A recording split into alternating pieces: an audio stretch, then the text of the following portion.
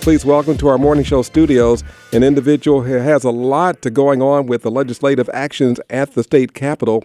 2 weeks from today, the first committee deadline. That's when committees must act favorably on bills in the House of Origin. And joining us is the chairperson of the Capital Investment Committee, Representative Fu Lee. Good morning, sir. Good morning, Freddie. Really appreciate having me on tonight, this morning. It's a pleasure being with you this morning. You've got a lot of work going on in your committee and a measure that is really close to you this morning. Yeah, so this upcoming session, we have the opportunity to pay for public infrastructure throughout the entire state. And this week, upcoming on Thursday, is our first hearing on what we call racial equity and bonding. How do we make sure that state investment get into our communities and community organizations that work with people on a whole wide range of issues in our state. How can our citizens have input into the work of this committee, especially on a topic like this, sir?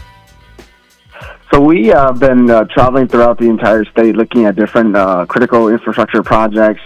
And then in November, we had a series of visits in the city of Minneapolis. You know, we toured the V3 project, Northgate development over at the old Workforce Center.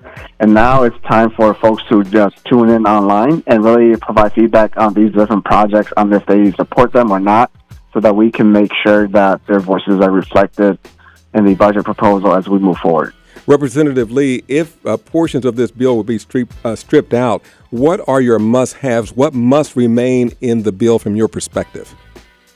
You know, ever since I started chairing the committee last year, we have made it known that, you know, what's needed in the bill is to make sure that we address the racial disparity in the state of Minnesota with our investment, make sure that the investment that we're making also address the climate crisis that we're facing, and also, you know, looking at the housing crisis, making a significant investment into affordable housing and public housing rehabilitation. I think those are the key elements that I want to remain in the bonding bill.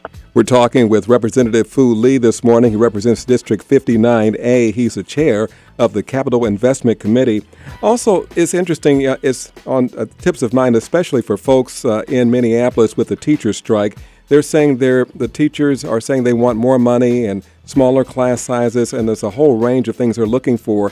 And on the district side, they're saying there's just not enough money. There's $9.2 billion of surplus. Would you be in favor of doing something from that capital budget to move it to Minneapolis Public Schools in order to give the teachers and those support staff the type of income that they're looking for? You know, definitely with regards to the $9.2 billion surplus, I think that the state of Minnesota needs to do something with regards to that money. And we are having those discussions right now. All the chairs, all the committee finance chair are looking at the different targets. I know that my colleague, Representative Jim Daphne from South Minneapolis, who chairs the Education Finance Committee, is going to have a robust proposal. And, you know, some of the requests that the district and the teachers are asking for will be a part of that. We don't have the details yet, but as we move along in the process, it'll be great for, you know, folks to call into the legislature to let them know how crucial it is for us to fund our education, because we have heard from the other side of the aisle that they don't want to do anything because we're not in a quote-unquote traditional budget year over at the Capitol. Exactly. 15 past the hour, talking with Representative Lee from the state of Minnesota. And finally, with regard to budget, a point of personal privilege, I'm raising my right hand, sir. Is there any chance that we'll get some of this money back as taxpayers?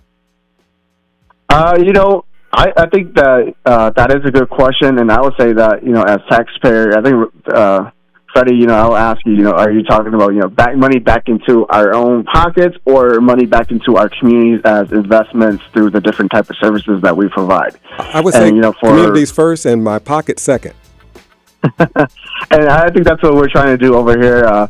You know, we still have the front lines workers pay for those people that were working for us on the front lines when the pandemic hit, that, you know, we have not live up to our end of the bargain of, you know, making sure that they get paid.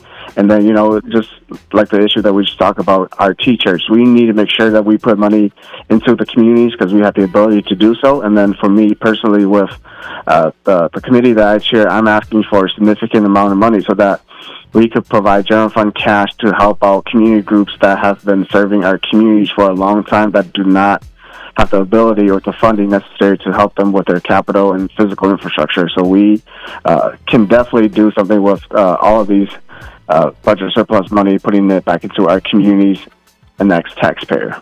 All right. Representative Lee, that's Representative Fu Lee, representing District 59A from the state of Minnesota. Thank you so much for being with us and giving us this Capitol update. Appreciate it. Thank you, Freddie. All right.